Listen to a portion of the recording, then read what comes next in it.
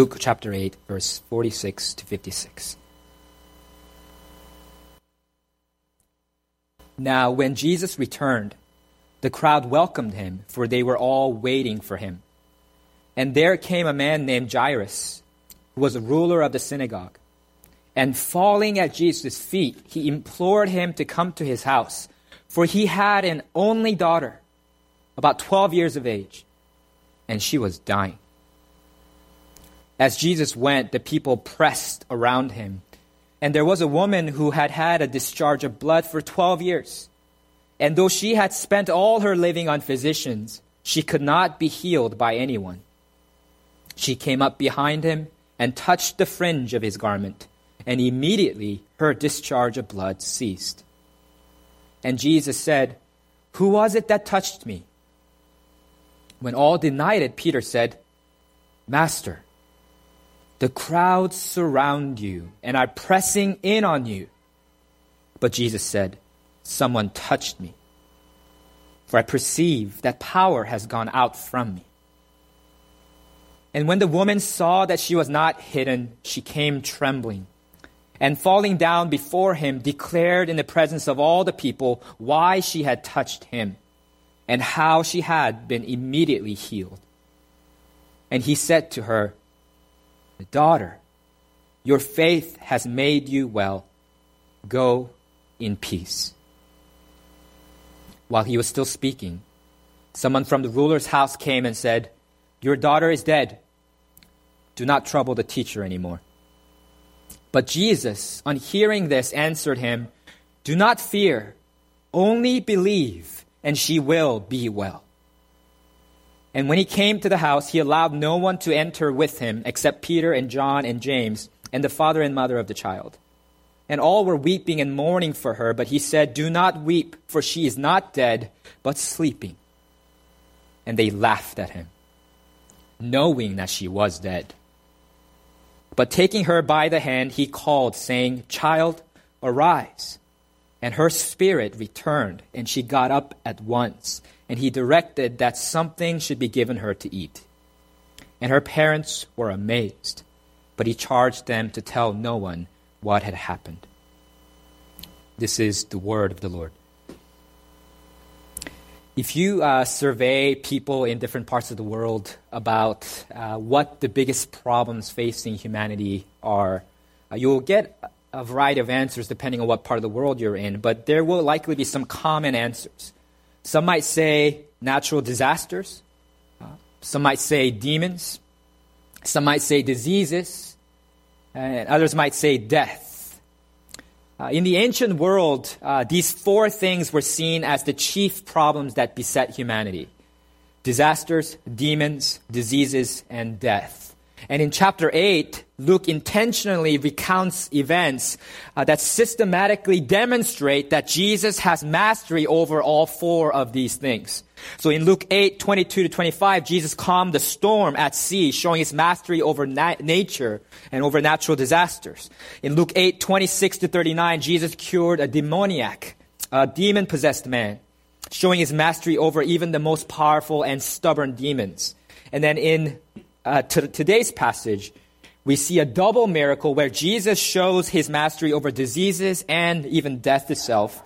And Luke's purpose in telling us these stories is to assure us that no matter how desperate our situation is, whatever problems we might be facing in our world, we can trust in Jesus who can save us, Jesus who raises the dead. That's really the main point of this passage. So first we'll look at the disease in verses 48 to 48. Verses 40 to 48, and then we'll look at death in verses 49 to 56. So let's turn to verses 40 to 48 first and look at the disease that Jesus shows mastery over. When Jesus returned, it says, to the Jewish region of Galilee after the healing of the demoniac in the Gentile region of the Gerasenes, it says that verse 40 that the crowd welcomed him. So he's come back to the Jewish part of the region on the other side of the Sea of Galilee, and they're welcoming him. They were waiting for him. And there was also a man named Jairus who was a ruler of the synagogue. The Jewish religious leaders, as we've seen throughout the Gospel of Luke, have generally been opposed to Jesus, But in this case, he's an exception to the rule. He seems favorable toward Jesus. He seems open to him. And there's a good reason for that, because he's in a very desperate situation and needs Jesus' help. He's described as a ruler of the synagogue, which means he was the main elder of the local synagogue. So the Christian equivalent would be the senior pastor of a church. And he functions as kind of a civic leader as well. So it's a little more than just the pastor of a church here. He's a leader of the synagogue, but also a civil, kind of a society leader for the Jews. But notwithstanding that man's kind of elevated position, it says in verses 41 to 42, that falling at Jesus' feet, he implored him to come to his house. For he had an only daughter, about 12 years of age, and she was dying. Luke is fond of adding details like that add kind of this emotional weight to the stories. This is Jairus' only daughter. And he's so desperate that he forsakes all else and comes to Jesus and falls at his feet and begs him to come. And this is tragic because this girl is described as about 12 years of age. That means, as the ancient world and actually even nowadays people reckon it, she's just entering the prime of her life. 12 is the average age when women have their first period. She is just entering the physical prime as a grown woman, and she is languishing and dying. And not only that, this is Jairus' only daughter. This is the baby girl, and if you're a father of a baby girl, you know exactly what I'm talking about. This is the girl that he's been doting on for his entire life. This is his darling. And he's so desperate. And Jesus listens to Jairus' heartfelt plea. But as Jesus went, it says in verses 42 to 43 that the people pressed around him, and there was a woman who had had a discharge of blood for 12 years. And though she had spent all her living on physicians, she could not be healed by anyone. This too is a desperate situation. This woman had been afflicted with chronic bleeding for so long. She had sought out all the remedies she could find that were available to her, but they were no help to her. And she had despaired of healing until she heard of this Jesus. And most people infer that from this story that this woman's bleeding, it's a reference to a uterine discharge, a uterine hemorrhage, a condition that's not only embarrassing and ostracizing, but it would have also made her, in the Jewish world she was in, socially, she was ceremonially unclean. She was considered unclean, so unfit for religious inclusion and social inclusion. Leviticus 15:25 says this: if a woman has a discharge of blood for many days, not at the time of her menstrual impurity, or if she has a discharge beyond the time of her impurity, all the days of the discharge she shall continue in uncleanness. So this kind of discharge of bodily fluids rendered people unclean according to Old Testament rules. And it's because these blood in particular signified life. So the leakage of blood was a symbol as well as of life leaving, of a picture of death, really. And so this was considered unclean, and the Jews would have excluded her and would have refused to associate with her because touching her or being touched by her would have also made them unclean. And normally it just lasts a few days. But this woman has been unclean for 12 years. And people have avoided her touch and presence for 12 years. Perhaps it's due to her shame. It says in verse 44, she came up behind Jesus and touched the fringe of his garment. And immediately her discharge of blood ceased. The woman doesn't want to create a scene. She discreetly approaches Jesus from behind and touches just the fringe of the garment. Right? The woman doesn't even get to touch Jesus himself. She only touches his garment, and she doesn't even get to touch that much of his garment, just the fringe of it. And yet immediately it says the discharge of blood ceased, which had not stopped for 12 years. This reveals the extent of Jesus' saving power. But Jesus doesn't let the woman get away without acknowledgement. He asks in verse 45, "Who was it that touched me?" When all denied it, Peter said, "Master, the crowds surround you and are pressing in on you." So Jesus' question is kind of puzzling. It's even humorous to a degree, because the word press used earlier in verse 42, it's the same word that was described, that was used to describe in the parable of the seeds earlier, the thorns that choke the seed of the gospel in the plant so that it doesn't grow. So literally, he's being choked, he's being crushed by the crowd. They're literally pressing him all around him, and yet Jesus stops and asks, who was it that touched me? And if Jesus' question is puzzling, the crowd's response is downright ridiculous. They all denied it. Here they are. They were literally just pressing in all around Jesus. And then when he turns around, he stops and asks, so who touched me? They're like, I didn't do it. Right? It's like this childish, self-preserving instinct to avoid getting into trouble. You just lie right away, right? I didn't do it. It wasn't me. They deny it, even though they don't quite know what Jesus is talking about. And maybe because Jesus is stopping to ask the question, they assume that what Jesus is talking about is something more significant than just the physical touch. So they say they deny it. And Peter kind of reads the absurdity of the scene. And then he says to Jesus, Master, the crowd surround you and are pressing in on you. In other words, Jesus, are you seriously asking this question right now? Look around. Everyone's touching you, and you ask, who touched me? Please get a grip. Right? That's what he's really saying, right? But Jesus insists on getting an answer, and he explains in verse 46, someone touched me, for I perceive that power has gone out from me. So this was not a normal touch. The significance of this touch is highlighted by the repetition of the word. 4 times in verses 44 to 47, we are told that this woman touched Jesus. Who touched me? She touched Jesus, touched the fringe of his garment.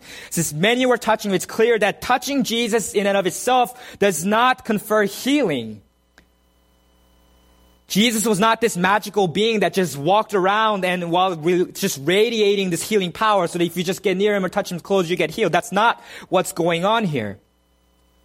This woman, this touch was different. Her touch was different. It was the touch, it was of faith. It was her reach of prayer. And God uses Jesus here, and Jesus senses that of his power going out to heal her. It's this beautiful picture. Because from this woman flows defiling blood, but from Jesus flows cleansing power. This woman is literally leaking life. And here, when she gets into touch with Jesus, Jesus imparts life and healing. And of course, when Jesus asks that question, who touched me, there's only one person in the crowd that knows the answer. And so Jesus really, and it's given his kind of prophetic knowledge that he's revealed throughout the gospel so far, it's likely he already knows who it is. But he asks because he wants her to come forward and share her testimony. It says in verse 47 that when the woman saw that she was not hidden, she came trembling and falling down before him, declared in the presence of all the people, why she had touched him and how she had been immediately healed. So it appears that the woman's intention was to remain hidden. But when she realized that she was not hidden, she came trembling, fearful. And we don't know exactly why the woman came trembling in fear. Perhaps she feared Jesus or the crowd's judgment and condemnation, since she, being a ceremonially unclean woman, likely made not only Jesus, but everyone in her vicinity that she had to get through to Jesus unclean through contact.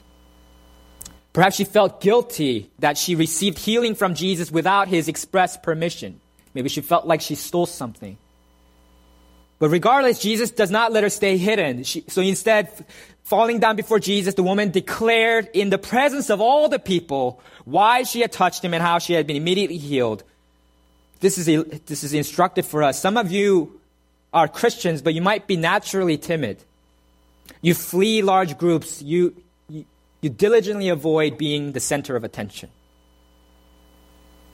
You don't like to speak in front of people, but if Jesus has saved you, it is not to remain hidden.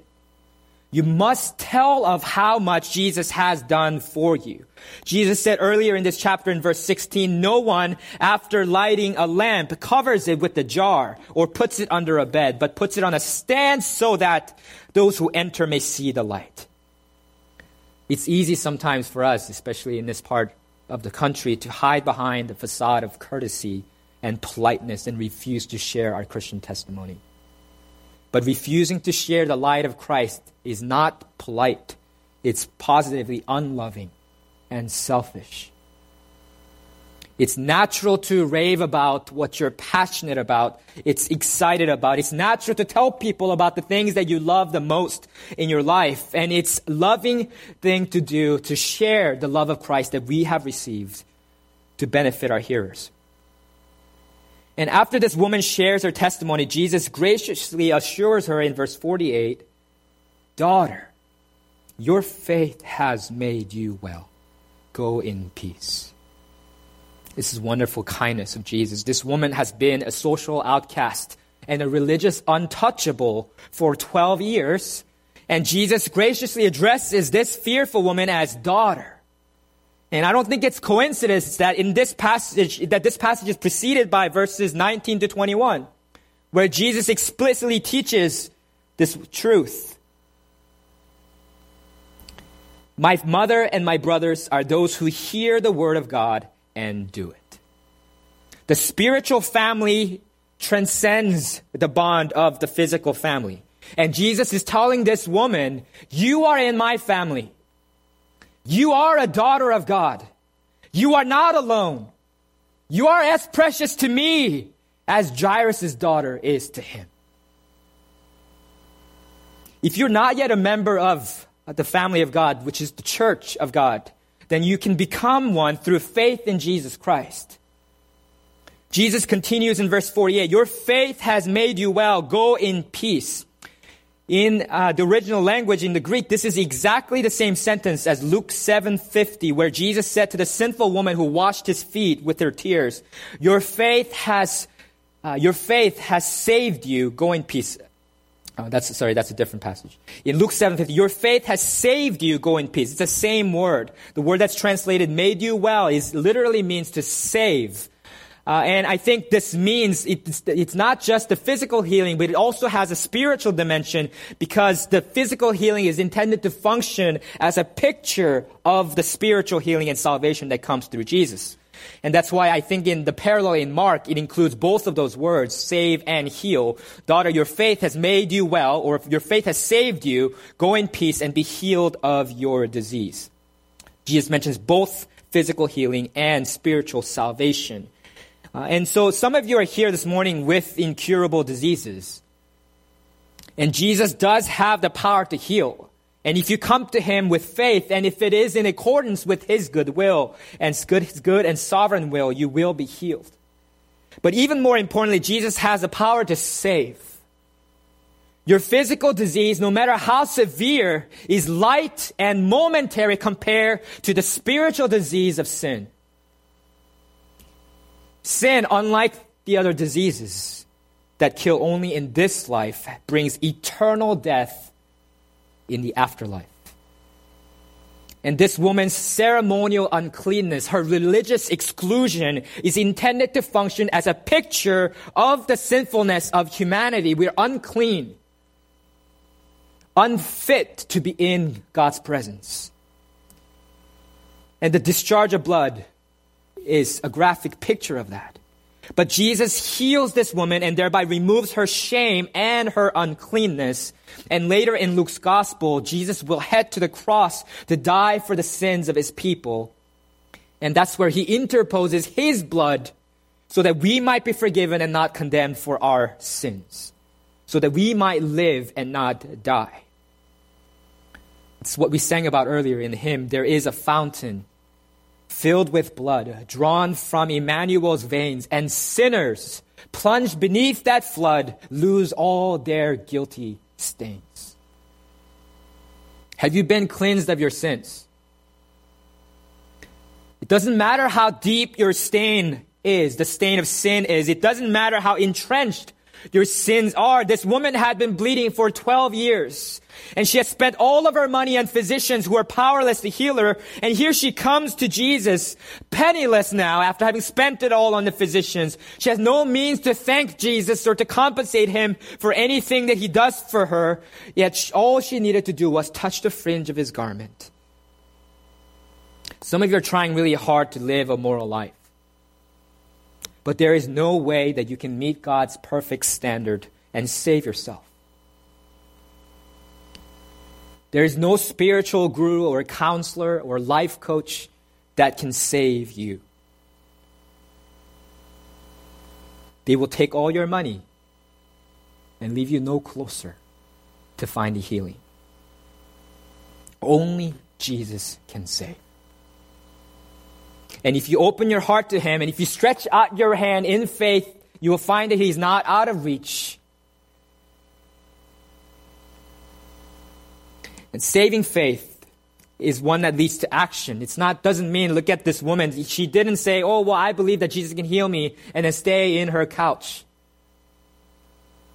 She ventures out and takes a risk to get through the throng of people to touch Jesus because she believes that Jesus can heal her. So faith must lead to action. So do you have faith in Jesus that leads you to action to follow him? It's not enough that you said one day, oh yes, I believe in Jesus in my head, and then now you live the rest of your life for him. That's not saving faith. Do you believe him enough to leave all else behind to pursue him? And to love him with all your heart, soul, mind, and strength. That's true saving faith. It's an entrustment of your life. And if you have put your faith in Jesus Christ for salvation, that this assuring words that he speaks to this woman, you can store up in your own heart. Daughter, your faith has saved you. Go in peace. And the peace is not just an inner subjective feeling. It's a description of a new objective reality that now characterizes our relationship with God. As Romans 5:1 says, therefore, since we have been justified by faith, we have peace with God through our Lord Jesus Christ. We who were once sinners in rebellion against God are now reconciled to God through Jesus Christ and have peace. That's the peace that Jesus can impart to you today. Jesus' interaction with this woman is heartwarming and encouraging, and we almost forget that this was an interruption as Jesus was on his way to heal Jairus' dying daughter. But we're reminded of this fact in verse 49. Read with me. While he was still speaking, someone from the ruler's house came and said, your daughter is dead. Do not trouble the teacher anymore. Just imagine for a moment how discouraging and deflating this news must have been for Jairus. He had finally secured the help of the one person who could heal his dying daughter, and they were on their way. They're on their way. But then this woman comes out of nowhere and touches Jesus. And Jesus, seemingly in no hurry to get to his only daughter, who is moments away from death, stops and asks a stupid question. And then listens to the woman, her tale of woe, and her miraculous healing. You could just imagine Jairus kind of tapping his toes impatiently as this is happening. If he had a watch back then, he'd be looking at his watch. While Jesus is still speaking to this woman, a messenger from his house approaches him and says to Jairus, your daughter is dead. Do not trouble the teacher anymore. By intertwining the story of Jairus' daughter and the woman with the discharge of blood in this way, Luke is intentionally inviting comparison of the two scenarios, the two cases. Notice that Jairus' dying daughter was about 12 years of age. And that this woman who had a discharge of blood, she had it for 12 years. The first case is more urgent and time-sensitive. Jairus' daughter is dying right at this moment, but the woman has had the discharge of blood for 12 years. A few more days is not going to break her. Moreover, the girl is just entering the prime of her life. Remember, 12 is really coming of age to womanhood. On the other hand, this woman has had the discharge of blood for 12 years, already having spent all of her youth, all of her prime. And in verse 48, this is the kicker. Jesus calls this woman daughter. And in verse 49, Jairus is told, your daughter is dead. Oh, the disappointment and resentment that Jairus must have felt. Jesus, this woman has been bleeding for 12 years. What's a delay of a few hours or even a few days? My daughter's only 12 and she's about to die. Jesus, this woman had already been healed. Why not just let her go quietly so you could hurry to my house, to my precious child? Jesus, you call her daughter? What about my daughter? She's my only daughter. Have you ever felt like God missed his timing with you? Have you ever felt like he got sidetracked caring for someone else so that you were neglected by him? Your friend has found a husband or a wife, but you're now in your 30s and you're still alone. Your college roommate got that internship or that lucrative job and you are still scraping the bottom of the barrel for something to turn up. Your colleague's career seems to have taken off while your career seems to have run into a dead end. Another church member seems to be receiving so many blessings and growing and maturing rapidly, but you feel stagnant.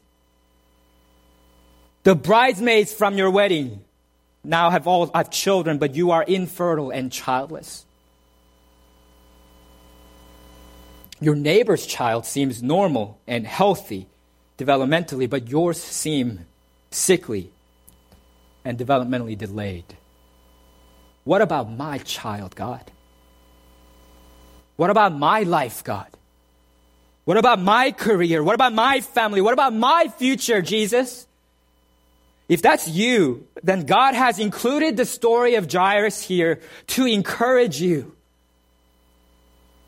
It says in verse 50, but Jesus, on hearing this, answered him, do not fear, only believe, and she will be well. God hears your grief. God knows your fears. And he says to you, do not fear, only believe, and she will be well. The level of fear in our lives is inversely proportionate to the level of faith. And so Jesus says, do not fear, only believe. What do you fear this morning? Maybe you fear incompetence or feeling like a failure. Maybe you fear rejection from others. Maybe you fear what they might be able to do to you or how they might make you feel. Maybe you always carry this ominous feeling with you that something bad, something terrible is going to happen to you or your family. An accident, a tragedy, an illness. Maybe you fear death itself. But Jesus tells us, do not fear, only believe. A Bible commentator, James R. Edwards, puts it this way. The challenge of faith before Jairus and for everyone who meets Jesus is whether to believe only in what circumstances allow or in what God declares possible.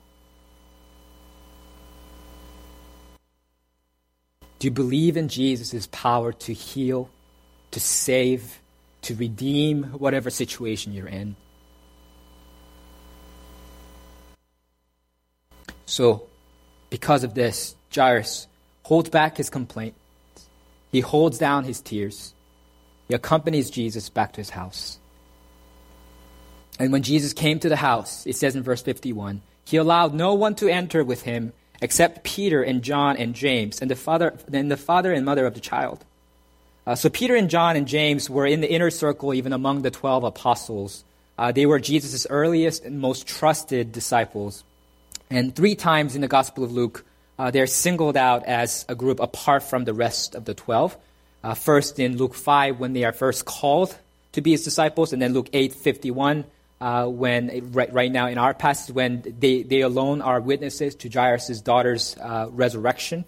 And then Luke 9, when they alone are taken to the mountain to see Jesus' transfiguration, when he is transformed into a glorious and radiates glory, heavenly glory, and he's joined by Moses and Elijah on either of his side. And so we don't know exactly why Jesus sought this more intimate setting, but there might be a clue in verse 56, because it says that, and her parents were amazed, but he charged them to tell no one what had happened. Jesus doesn't want Jairus and his wife to publicize what happened after the resurrection, which is the exact opposite of what Jesus told the Gerasene demoniac earlier in Luke 8:39. He told him, return to your home and declare how much God has done for you. And this is because Jesus shows throughout his ministry much more openness when he is ministering among the Gentiles, but diligently avoids popularity and acclaim among the Jews. And the reason seems to be that Jews already have a messianic expectation. So when they see that Jesus might be the Messiah, their religious fervor overflows into this political frenzy, and that impedes Jesus' ability to travel throughout the towns to proclaim the good news of Jesus Christ. His good news, the good news of the kingdom of God. And it jeopardizes his mission. And we saw this concern earlier in Luke 4:41-44, and in Luke 5:12-16. And the second thing is that Jesus also knows that greater popularity among the Jews means greater jealousy of the Jewish religious leaders. And in fact, in John 11 and 12, after Jesus raises Lazarus from the dead, and this happens in public, unlike this incident, when that happens, because of that, the Jewish leaders worry, if we let him go on like this, everyone will believe him. And then they plot to kill not only Jesus, but also Lazarus, because on account of him, many of the Jews were going away and believing Jesus. John 12:9-11. So Jesus knows that it's not yet his time to go to the cross, to die. So he enters the house with only Jairus and his wife, and Peter, James, and John. And then it says in verses 52-53, and all were weeping and mourning for her, but he said, do not weep, for she is not dead, but sleeping. And they laughed at him, knowing that she was dead. So Jesus arrives and he commands the mourners to stop weeping. In first century Palestine, the Jews hired, almost invariably, they hired professional mourners when there was a death in the family. So these are they're trained to mourn in this heart-wrenching way, and they would follow the procession and announce basically to the town that there's been a death in the family. And so these mourners were not called until there was certainty about this person's death.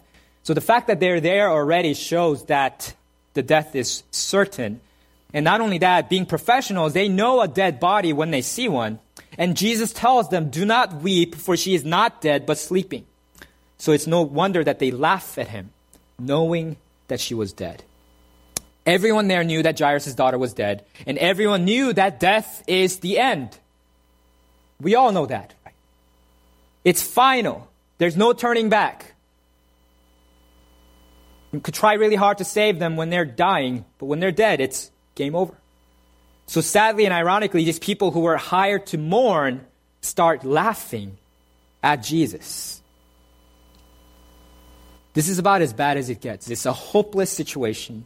It's a death. Yet even in this, Jesus commands, do not fear, only believe, and she will be well. And then it says in verses 54-55, taking her by the hand, Jesus called, saying, child, arise. And her spirit returned, and she got up at once, and he directed that something should be given her to eat. Jesus takes the dead girl's hand into his hand, which is another instance where Jesus would have been rendered ceremonially unclean, because contact with the dead is considered unclean.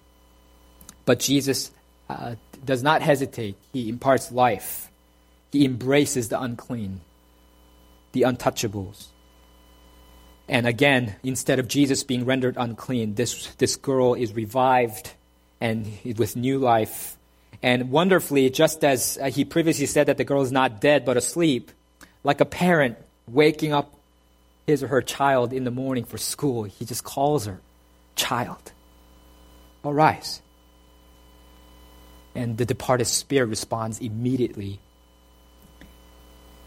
And then Jesus goes to direct that something be given to her to eat. Jesus is here like a physician that even cares for the girl's diet. This seemingly unnecessary detail shows Jesus' tender care for Jairus' daughter and signifies the return to normalcy of Jairus' daughter and her family's life. And the expression is curious, right? It's one that has been passed on through generations that we use to this day. We use the expression falling asleep as a euphemism for death. This was common among the ancient Greeks, but Christians came to express their hope for the resurrection with that phrase because of this incident. By calling death sleep, Jesus highlights the temporariness of death, and he removes the terror of death for those who trust in him. Paul writes in 1 Corinthians 15, 20 to 21, in fact, Christ has been raised from the dead, the first fruits of those who have fallen asleep. For as by a man came death, by a man has come also the resurrection of the dead. So it is through this miracle that Jesus demonstrates his mastery not merely over disasters and demons, but also diseases and over death itself. And I don't know if you have ever been confronted with the finality of death. I think most of you are young, and I think as young people, we don't normally think about death so much. We feel like we're invincible. And most people are too busy to come to terms with it until one of their loved ones die, their friends start to die, or when they are diagnosed with a terminal illness. But death comes to us all. And this is the consequence of sin, because we have rebelled against God and we have sought to live for ourselves rather than living for him who created us. And because we have violated the laws of God and we have marred his design for humanity and all creation, we have been separated from God. And the natural consequence of being separated from the giver of life is death. But as the famous verse that most of you know, John 3:16 says, "For God so loved the world that he gave his only Son, that whoever believes in him should not perish, but have eternal life." Jesus was already ministering here with the view to the cross, knowing that that's where he is ultimately headed. And there he is crucified, and he pays the penalty for our sins. But death could not hold him down because Jesus was the sinless Son of God and Son of Man. And having accepted Jesus' sacrifice for our sins, God the Father raises Jesus from the dead and therefore makes him the deposit, the guarantee of the resurrection life that awaits all those who repent of their sins and entrust themselves to Jesus for salvation. But those who die apart from Christ will not experience eternal resurrection life. Instead, they will experience eternal death, eternal separation from God that the Bible describes as the lake of fire. But for those who die in Christ, death is nothing to fear. It's like sleep. Our soul will live eternally with God, and ultimately when Christ returns, our bodies too will be raised for resurrection life, and our death, our final enemy, the last remaining vestige of sin, will be undone once and for all. And because we have a resurrected Lord, when we believe in the resurrected Lord, when we believe in Jesus Christ who raises the dead and redeems those who are dead and brings them to life, even in the most desperate situations, even in the face of death itself, we can have enduring faith.